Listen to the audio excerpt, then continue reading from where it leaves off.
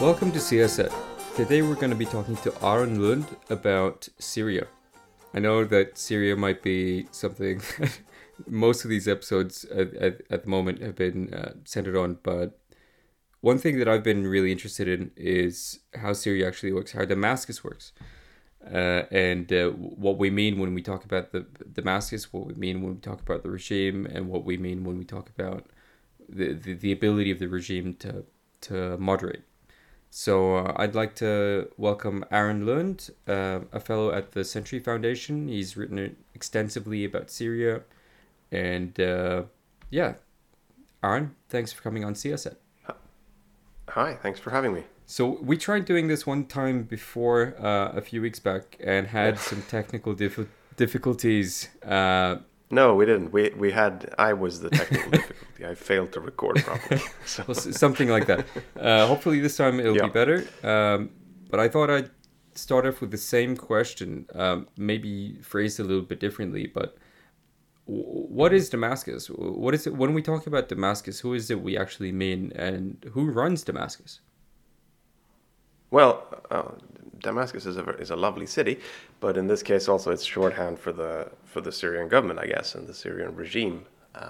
And who runs that and who controls the regime and how it works, all those are questions that I don't really have an answer to, and I doubt many people do. And I think this is really the sort of the $1 million question of the Syrian conflict, because you have had people in the United States and Brussels and Paris and even Stockholm probably, and Moscow and Tehran and everywhere else sitting and strategizing about Syria, and this has always been the question they come back to. You know, what happens if Bashar al-Assad were to resign or die or be, decentralize his regime? Will he do it? Can he do it? How would it work? And so forth. And most of the time, I'm not privy to the internal deliberations of people in Moscow or Tehran or for even Stockholm, but I think most of the time this seems to come back to one single answer, and that is we don't really know. So it's a complicated place. It's a complicated regime, and it always was, I think, even before Bashar came to power in the year 2000. But I mean, after that, introducing this by saying that I don't know, we can at least speculate a little bit. I think the short answer is I think that Bashar al-Assad is in power. He's the guy you go to if you want something done in Syria. Then below Bashar, you have a lot of sort of second order decision makers who tend to be, members of the family or related to the family or friends of someone who's powerful, and that kind of thing within the security services and in government or in various other positions that may or may not be publicly visible. And then they have their own networks, and that's kind of how the regime is built. And of course, you also have a very meticulously arranged system of formal institutions. You have a cabinet, you have a parliament, you have a Supreme Court, and you have all that stuff. But the real sort of the real site of power inside the regime is clearly the family, or more specifically Bashar himself. And I think it worked that way under Hafez al-Assad, who ruled Syria from 1970 until 2000 when he died. And it still works that way in many respects. It has changed during the war because the regime has been weakened in many ways. It has had to rely on foreign allies, Russia and Iran primarily, to a very great extent, both economically and militarily. The regime has become more, I shouldn't say decentralized, but it's become maybe the networked character of the regime has become more visible, if you follow what I'm trying to say here, that the networks that already existed within the armed forces and the security services and these militias and within the Ba'ath Party and so forth, they've sort of come to the surface. When the regime had to fight back, these networks began to mobilize militias and things of this sort. So the regime has definitely changed a lot since 2011. It hasn't grown more democratic. It has grown probably a bit different, but that too is hard to it's all kind of vague and opaque. It's I think in many ways it probably reminds of the rest of the Middle East. In any case, I mean, in Syria, it's Yeah. a bit fragmented. It's been for civil war. I doubt any country that's been for civil war for 9 years or so is going to have any semblance of of transparency. Probably, Yeah. but I mean, if you look at Iraq or any of the neighboring states, you'll have some sort of a. I don't like to use the term deep state, but I think that's probably the closest thing that will get to how some of the real mechanics of governance works. Yeah, yeah. And I think Syria is actually one of the places in the Middle East that exemplifies this best, I think. Another one I would mention is Algeria, for Yeah, example. of course. Because, I mean, even though the figure of the president is clearly sort of central to everything, and he really has all that power constitutionally and in practice, the networks around him tend to be deliberately obscured from view in many cases. And it's kind of the regime it's never straightforward. If they want to run a conversation with another government, it's not necessarily going to happen through the foreign ministry. They might send some envoy who has no official standing but still represents the president, and it's very sort of it has its roots in many ways in the intelligence services of Syria in the 60s, and they've preserved a lot of bad habits from from that time, and maybe habits that also made sure that they're still in power. So from their point of view, it might not be a bad habit. Yeah, I mean, everyone's probably going to debate what's best for Syria, but a lot of these, from my experience in any case, a lot of these governments believe themselves to be the state, and in that sense, anyone who studies Middle Eastern politics or whatever has heard the debate between state survival and regime's survival, and how do states act, and what are they interested in, and almost always regime survival kind of comes out on top as a way to read how these states work. So in that sense, it makes complete sense for the regime to act the way it does. If it doesn't care about the country in reality, if territory is more of an idealistic quality rather than a real kind of reified ideal to have, if it doesn't actually care about the part, Idlib, if it doesn't actually care about these peripheral areas, except nominally, then it wouldn't matter. You would have to have Damascus and the Damascus Island, and some economically important areas, like oil fields and so on.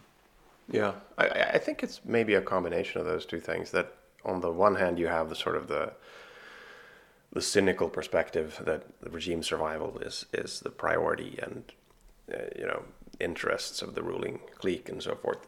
But on the other hand, I think it would probably be a mistake to assume that everyone in power is driven by these extremely cynical sort of views of what they're doing. I think people in power in Syria, like in the West or anywhere else, tend to be trapped in their own illusions or delusions about what they represent and what they are and how their country works and what their role is in history, and all of these things. And I would not be surprised in the slightest if Bashar and or the people around him honestly perceive themselves as Syria's only hope.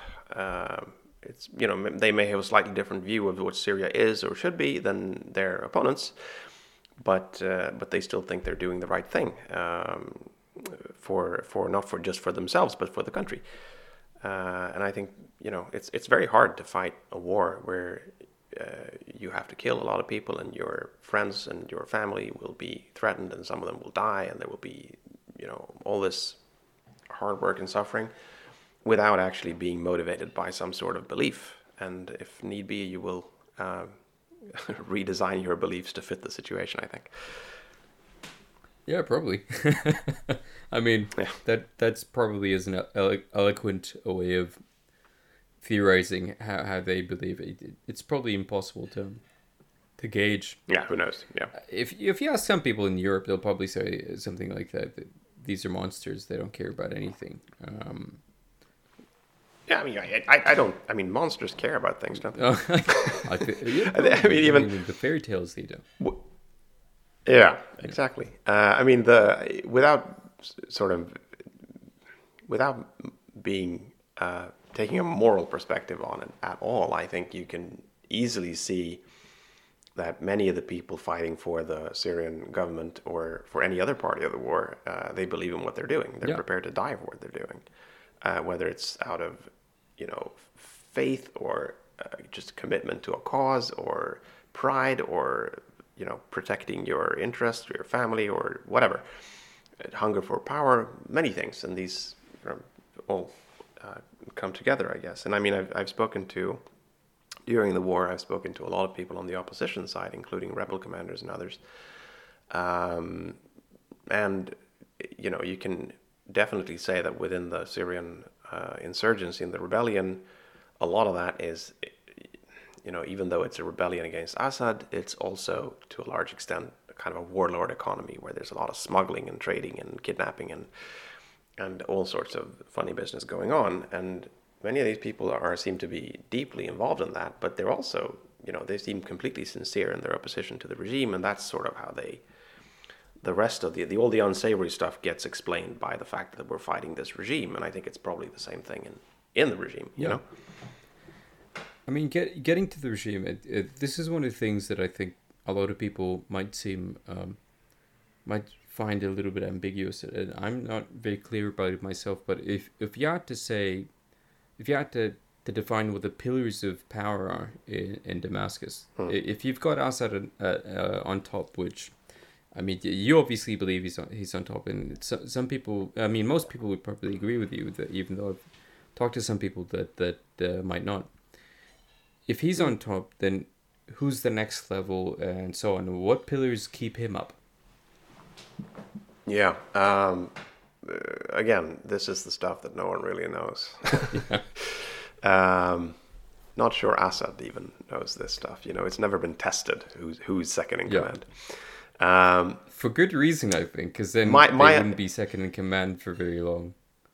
I mean, yeah, exactly. Either you're first in command or you're not very distant. Yeah, exactly. So I mean, I think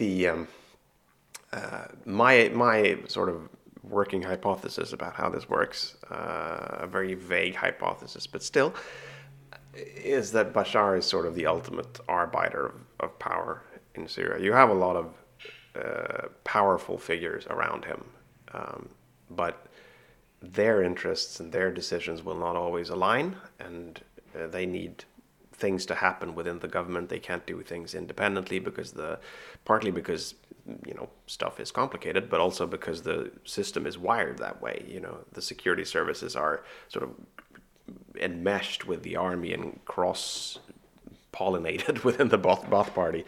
It's a method of coup-proofing. Yeah. You're not supposed to be able to mobilize any part of the system without other parts of the system noticing. Yep. You trip wires all the time.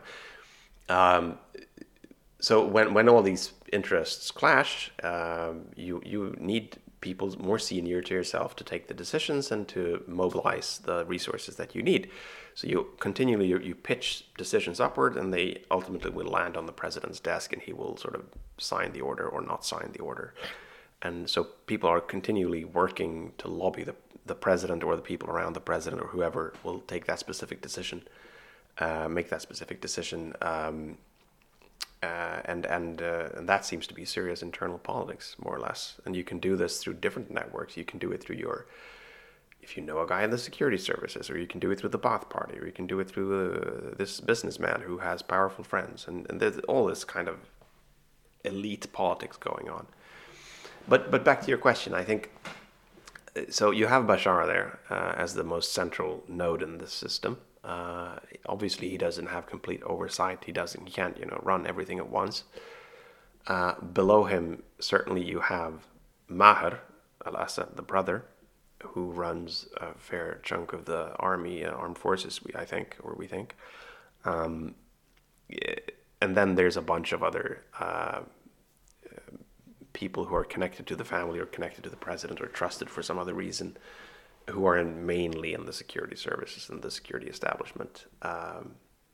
Some of them well-known security chiefs, some of them not so well-known advisors to Bashar al-Assad, who they may have an office next to his and they talk to him all day, which makes them super powerful, but they don't have really a public-facing role. And then of course you have the Ba'ath Party, which is sort of, it's not less a political party than sort of an administrative surveillance mobilization body within the regime. Sort of one strand of regime power runs through the Ba'ath Party. Same thing with the parliament and the cabinet and the governors, who are sort of the president's executive appendage in the provinces, and then you have separate networks from the security services. The four big security services all operate sort of independently, and that's how it works. And then of course the economy, which is part of it is less today, I think, but still to an extent old money that may have predated the Ba'ath Party and sort of assimilated into the regime, or still coexists with it more or less uneasily or on friendly terms perhaps. But then also a lot of people who rose through their association with these military circles at the core of the regime, who may be in some cases today especially sons of former military officers or other powerful people. In the news today, Rami Makhlouf, who's he's the cousin of Bashar, who and he became sort of the most powerful businessman in Syria, rose alongside Bashar to power. Imam Makhlouf, I guess, today. Maybe Mullah Makhlouf. I'm not really sure today. He's he's found religion. He does seem to have done that. He's it's been an interesting roller coaster, that one. Oh yeah. Maybe we shouldn't really laugh at Syria, right? But it has been interesting. But the reason I wonder about that is because I know some of the history of Syria. I know it through the Kurdish lens, so it obviously isn't complete.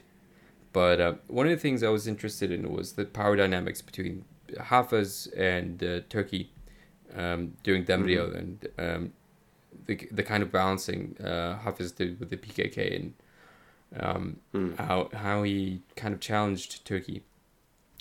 It was always kind of obvious to me that Syria was the weaker party militarily, diplomatically, economically, but still they seemed to push every negotiation, no matter what. They didn't seem to moderate any of their demands, no matter what. And today I see a lot of that in these negotiations that go nowhere. You've got the Geneva, you've got even the regional stuff between the SDC, like the Kurdish-led SDF's political wing, and their negotiations with Damascus.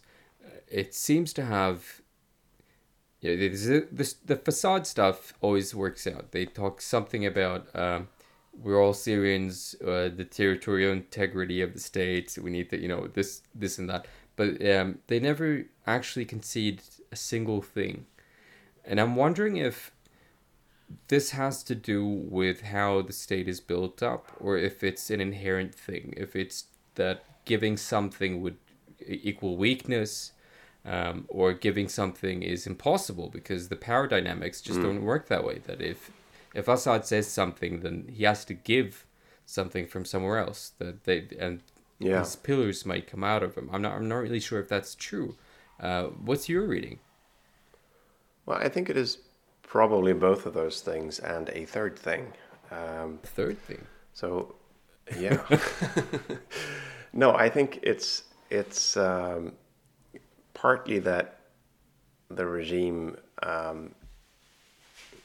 is unwilling to give these things because it fears some of the concessions it's being asked to make.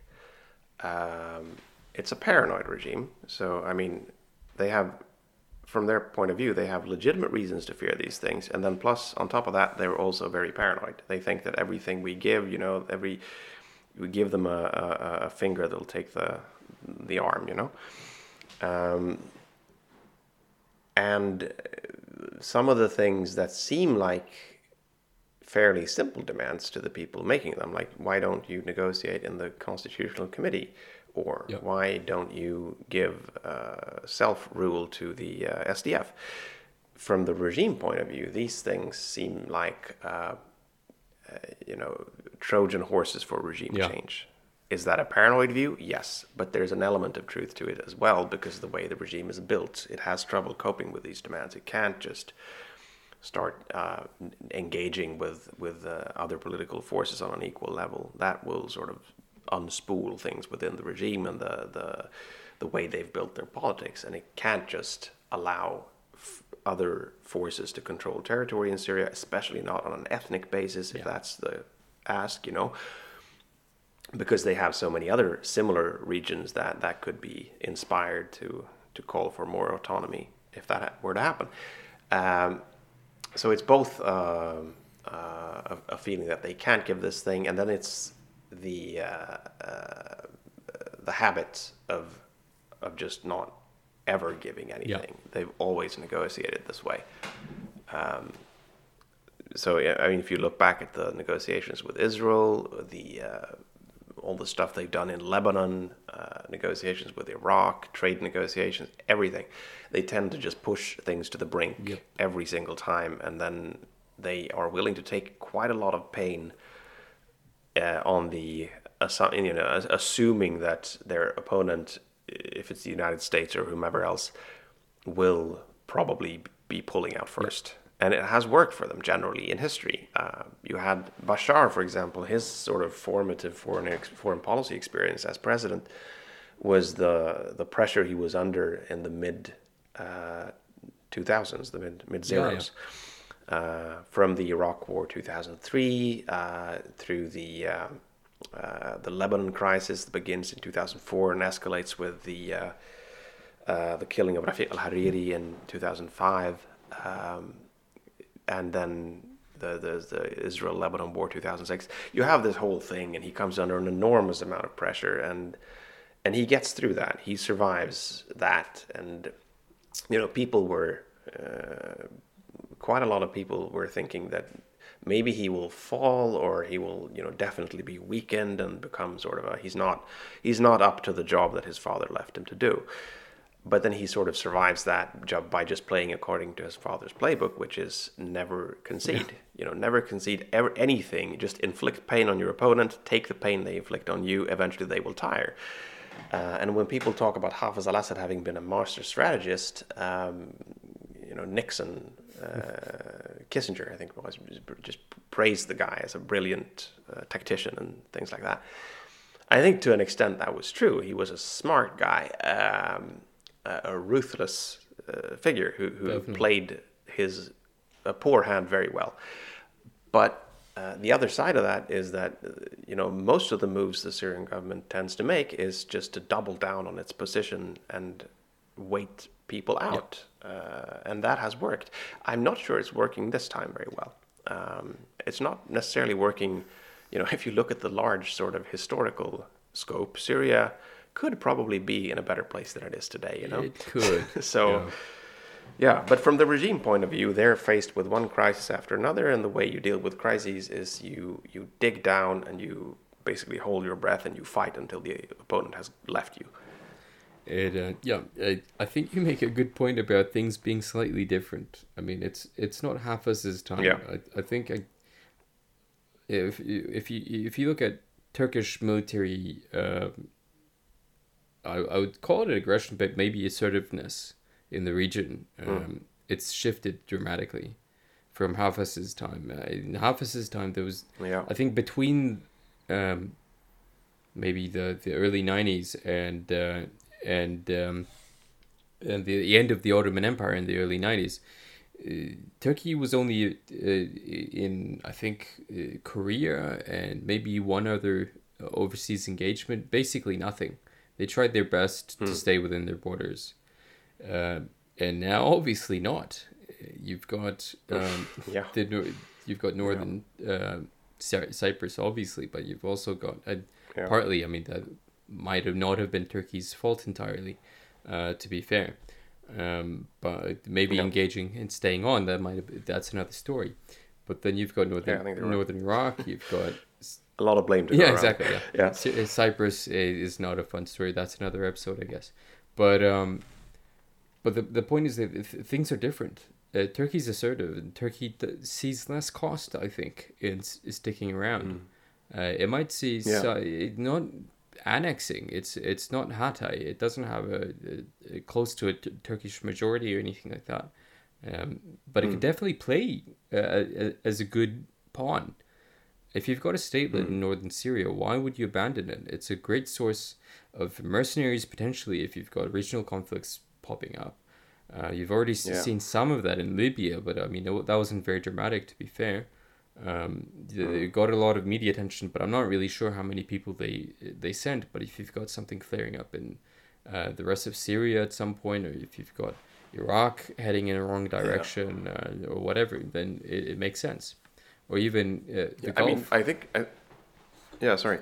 Pardon. But even in the Gulf, but also it's a very low investment. If you want to push your own refugees, for example, back into Syria, it's a good it's a good place to put them. So far, if the rest of the country is collapsing, it makes sense. I think. I mean Of the ones you mentioned, I think Libya is really the outlier here because Turkey's involvement in northern Iraq has to do with it's basically PKK related. Turkey's involvement in Syria to a large extent is also PKK related, but it's also Turkey's own interventions through first rebels and then directly. But it's been kind of a gradual process that, from the Turkish point of view, they've felt that they're sucked into this conflict. Others might view it that Turkey very actively sucks itself into. but nevertheless, it's been kind of a gradual thing. It wasn't like Turkey had a plan in 2011 that we're going to annex northern Syria. That just kind of came about through a series of weird decisions, and now they're maybe they'll just go with that. But Libya was really sort of a war of choice in a different way. I mean, Syria was also, but it was a incremental reactive choices, I think. And I'm not saying that either one was good or bad. I'm just saying they're different. But with Turkey's role in Syria today, I mean, I think inertia is a powerful force. Well, first of all, within the Syrian government, for reasons we've discussed, but also within the place that the Syrian conflict has arrived at, where you have all these forces sort of pressed up against each other. You have Turkey, you have Russia, you have Iran, you have the United States, you have Assad, SDF, all of that stuff.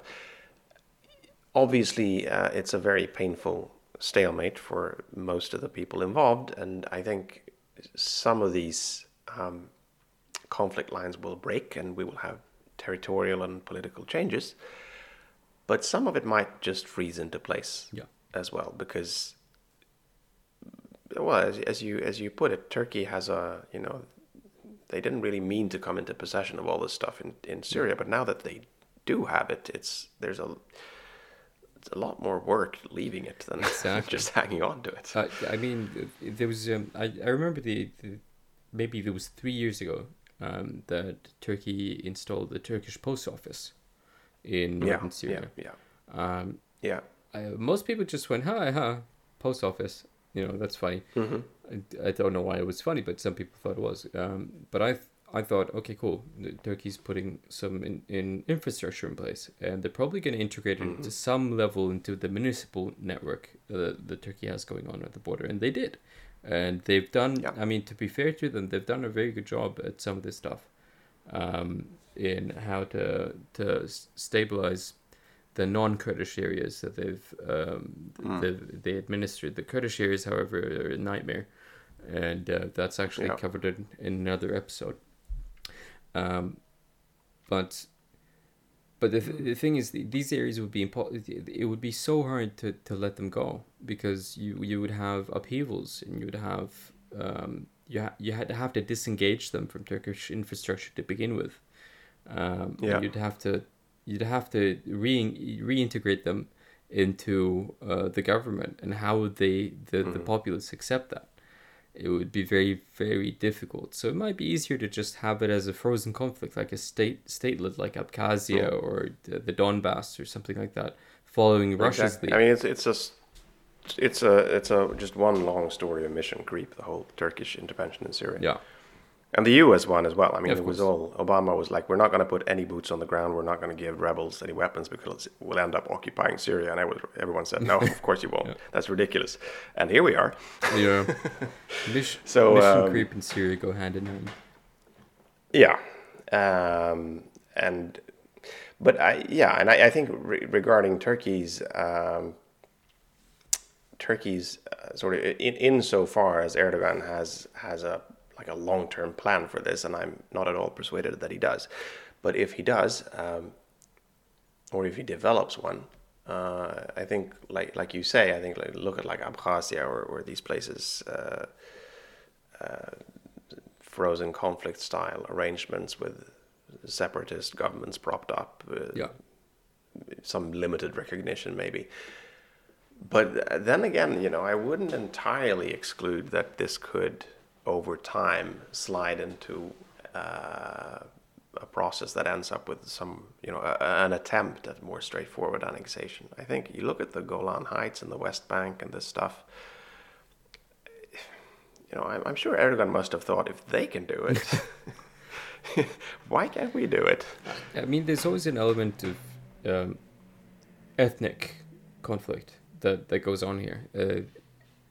In the beginning, there was some ideas of how many Syrians would it take, pious Syrians would it take to make sure that Erdogan keeps winning elections, and it would take a lot apparently at this point, because the polls are tanking. But who knows? There's a new but they haven't given citizenship to many. They haven't, no. And because they tried to give it to some, I think in some, it's a bit ambiguous at the moment, but there was upheavals, people were very upset, and he realized quickly that this isn't a great idea. So trying to give citizenship to 3 million Syrians or so on, I think it's an impossibility. They could give them something like residency permits within, or what they do to Turkish Cypriots, for example, that they would have, they would recognize their statelet and then accept that they would go to Turkish universities and have some kind of benefit system going that way. That would make sense, and that would be probably a lot cheaper. I mean, this really is a big issue that it's one of these things, what will become of the Syrian refugee diaspora, because they're in really they have you look at the whole region and everything is kind of really bad at this point. But the refugees are really at the receiving end of this, because when there are no jobs, when there's ethnic tension or political tension or whatever sort of tension, they always end up being punished.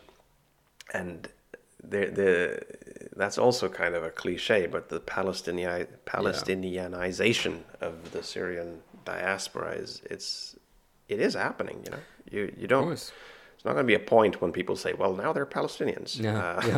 They have the same status as Palestinians, but it's a very gradual process. The Palestinians in 1952 were also not permanent refugees; they were refugees waiting to go back and have their issues straightened out. 1972, still, that was kind of the framework people were operating under, because there was too much mental pain and anguish involved with thinking anything else. Now it's different, but now the problem is unsolvable.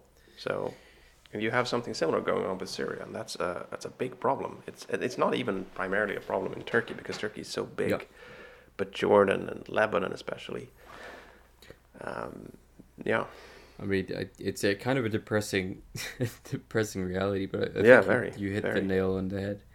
Um, it's like Palestine, but you've got another layer though, because they could technically return to Syria. They could technically go to government areas, and there's been amnesties, and there's been the settlements and so on, having your cases settled. Uh, Mm, but there's also been how the government actually reacts. On the other hand, you've got Mukhabarat actually yeah, kidnapping people, still having people disappear. People still go to yeah, jail. People still killed. There's still yeah, massive instability economically. The Caesar Act is probably going to make that much worse. Um, yeah, it isn't looking great. So even if they could return and they were guaranteed some sort of safety, yeah. what is there to return to? Yeah, exactly. I mean, there's those two things. I mean, the government behavior is one problem, and that relates to what the government actually does, and it also relates to what people think the government might Yeah, do, and they're not sure, and they don't know, and how could they know? Because there's no transparency. There are no, Red Cross or UN missions that go around reliably and figure out what happened to people who returned or who surrendered and applied for amnesty. Are they still, are they still not in jail 3 years yeah, later, or are they? What happened? No one knows. That's something that would be really useful, I think, for if that could be something you would push for in negotiations, for yeah, example. Just to get that information, because there are a lot of Syrians who will have to make those life and death decisions based on basically no information. exactly. And but the other thing is, of course, as you said, what is there to go back to? The country is destroyed. Part of it is physical destruction, but then I think just Like the the social way fabric. that the yeah, exactly, like this, how the society has been ripped up, and not just people talk about sects and sectarianism. That's a big part of it, of Yeah, course, but also just the way that if you're from this village outside of Homs and you want to go back, and it turns out half of the village is gone, the other half is living somewhere else, and some new people have moved in because the houses were empty, and no one, and it's just a mess. yeah, And there are no jobs, there's no infrastructure, there's no hope. Basically, people are trying to leave Syria rather than return. yeah. Um, so yeah, that it's it is depressing, to say the least. Well, let's hope that that improves somewhat. I doubt Let's hope. it will in the short term. I'm Yeah. not really sure. Uh, if anyone asked me about a year ago, how close are we to ending the war? How close are we to seeing the end? I would have probably said Yeah. within a few months. I think we might see something. I'm not as You're an sure anymore optimist. because yeah, I'm not as sure because we've got actors kind of going their own way and interests Hmm. changing. Turkey's a major one that we might be seeing an investment that goes beyond what we've seen before. It kind of looks at it like that in some ways because of the relation to Russia disintegrating. It's tied into Libya, but it's also tied into how the Eastern Mediterranean. It's tied into a few things Hmm. that the relationship seems strained, at least outwardly, and it seems to be making some differences on the ground in Idlib. So, yeah, I mean, it's too early to tell, but it seems like something is changing. You could see a Turkey that sees itself as far more assertive. If Russia is weakened in some way, or it seems less assertive in Syria, or was willing to give up Syria for something else. I doubt they Hmm. will. Maybe they'd be able to give up some territory. Turkey seems more assertive. I'm not really sure how it's gonna go. Um, Yeah. you always get people that go that cheerlead, keeping a war going in the hopes that their side will win, no Yeah. matter what the actual costs might be. And I see hints of that, and I'm worried. I'm worried that the Caesar Act is also one of these things that just is meant to keep the war going. Um, Yeah. But I mean, It is not necessarily the war, but it is meant to sort of lock the current state of general shittiness in place, rather than have Assad declare a victory and parade around the place and say he won, was right all along, which would of course be a difficult thing to see. But yeah, I mean I think the debate on the sanctions, there should absolutely be a debate about the sanctions issue, because it is a big thing, and not least because it's so central and so symbolic to the whole sort of Western engagement with the conflict at this point. But Syria is collapsing for a bunch of reasons, or collapsing might be a drastic way to put it, crumbling slowly rather. But you have the Lebanon crisis, you have the COVID-19 coronavirus effects on the economy, all of that stuff, and just war and misery and devastation. But the sanctions issue tends, it becomes symbolic of that. Which way are you trying to push the conflict? Even if this is not the primary reason for the economic breakdown that we're seeing right now with the currency imploding and so forth, it's indicative of what are you trying to achieve. Yeah. Is that actually what you wanted to happen? Okay, then great job. But it's also, I think it's also kind of a sterile debate, meaningless debate, because the sanctions are not going to be removed overnight. Would be an important debate, I think. I'm not saying that sanctions should be removed overnight either. I'm just saying that's not really an option. So it's kind of pointless to just say, boo, there are sanctions. But what there needs to be a debate on, whatever your position is on the sanctions, whether you're pro-Caesar or anti-Caesar or whatever, the way these sanctions impact the population needs to be addressed, I think, because that is, if you ask the Syrian government and its supporters, they say that is the purpose. They're trying to starve everyone to death, which is, not true. They're not that, European policymakers and American policymakers, they're not trying to starve Syrians to death. They think that their sanctions aren't doing any damage, but they are.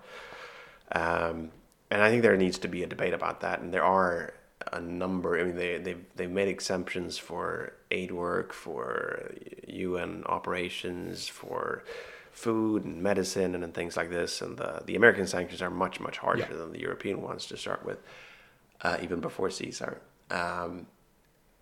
But these exemptions are not working very well. You talk to sanctions experts, you talk to aid workers, and they'll tell you that over-compliance and what people refer to as the chilling effect of businesses and banks and shipping companies and others just not daring to touch Syria because there's a lot of sanctions, very little profits to be made. Yeah. Why would you why would you even get involved with that? There's only risk. There's no reward. Yeah. And the way these exemptions are designed, maybe they can be carved out in a different way. Maybe they should include some more things. Maybe they should include some less things. I don't know.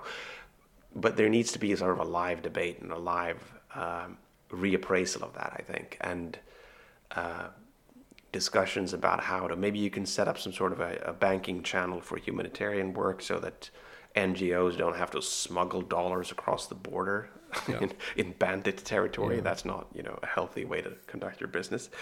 And that's a shame, I think, because the whole thing Syria debate is kind of like, it's been this way for a while, but it just gets worse. Yeah. It's really toxic. It's like Israel-Palestine.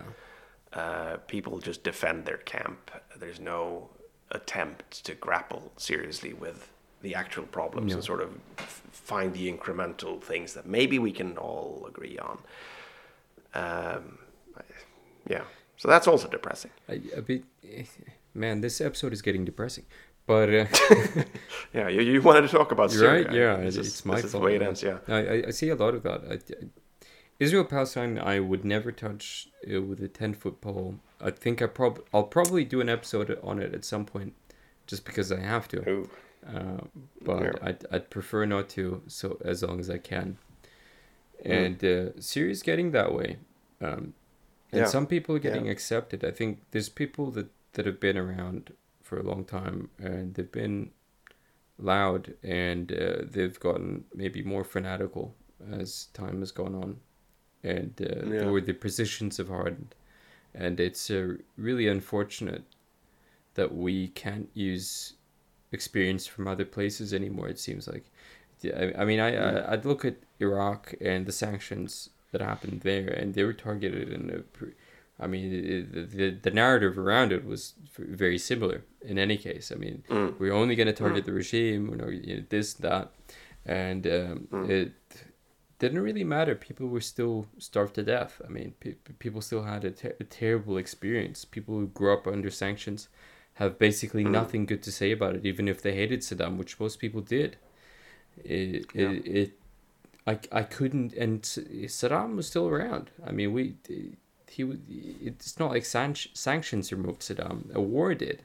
Yeah. Uh, Yeah. I wouldn't. I mean, I think the Iraqi example is very much worth looking at, and probably other sanctioned economies as well, from Cuba to North Korea to other places. Uh, Sudan comes to mind, but there are also some really big differences, I think, in between the Iraqi experience and the Syrian one, and one of them being that the Iraq was under UN sanctions, yeah, which were comprehensive, and every country on earth was theoretically at least supposed true. to abide by them. Syria, for one, did not. No. So they helped smuggle oil, um, and the other thing, so on the one hand, the sanctions were more comprehensive, although, I mean, the way the U.S. is really going all in on sanctions against Syria is having a semi-global effect as well, because of the U.S. role in the financial system, the role of the dollar and all that. But the other thing is that Iraq had oil, which I think is really important as well. And you bottled up the regime, but the regime still had patronage power. Yeah. It still had money. You could sell oil for food and all of that, but they got around it. They smuggled some, and they had some money. I mean, it was not like before sanctions, before the wars, but still, it was. And Syria does not have that. No.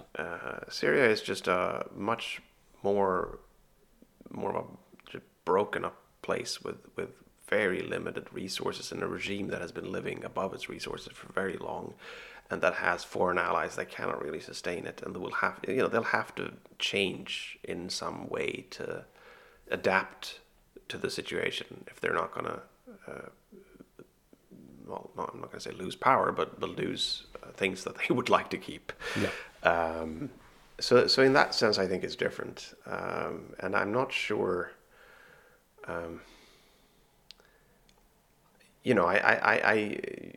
enough economic strangulation could very well do an enormous amount of damage on the Syrian regime in ways that it didn't do to Iraq, to Saddam's regime. Of course, it will first have to,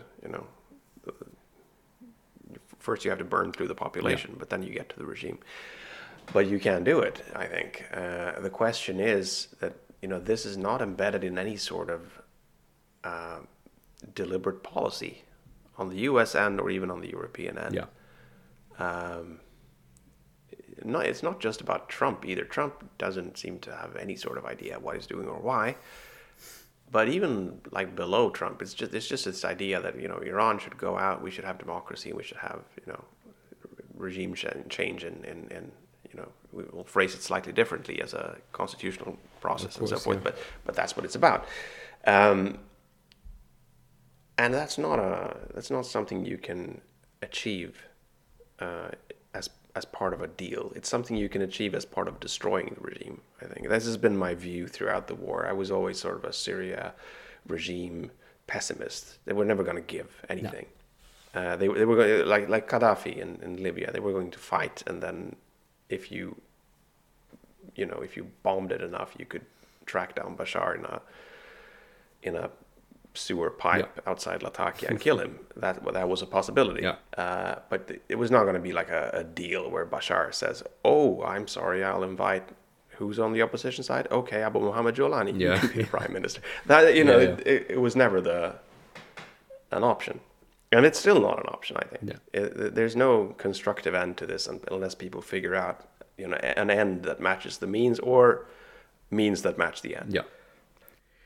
On that cheerful note, I think we'll end the episode nice and pessimistically, just like serious at the moment. Yeah. I mean, I'd like to add that I hope I'm wrong about everything, and I also hope, and I'm sorry to say, I hope you're wrong about everything as well. Yeah, well, so do I.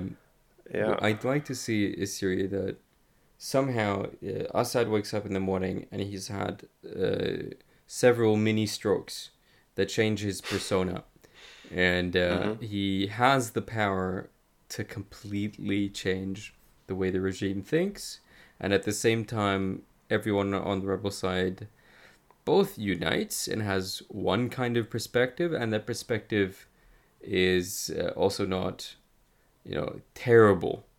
And if that happens, that would be lovely, and I would be really happy about it. If that happens, let's do an episode. We'll do an episode about it. I'll do it even longer than this one.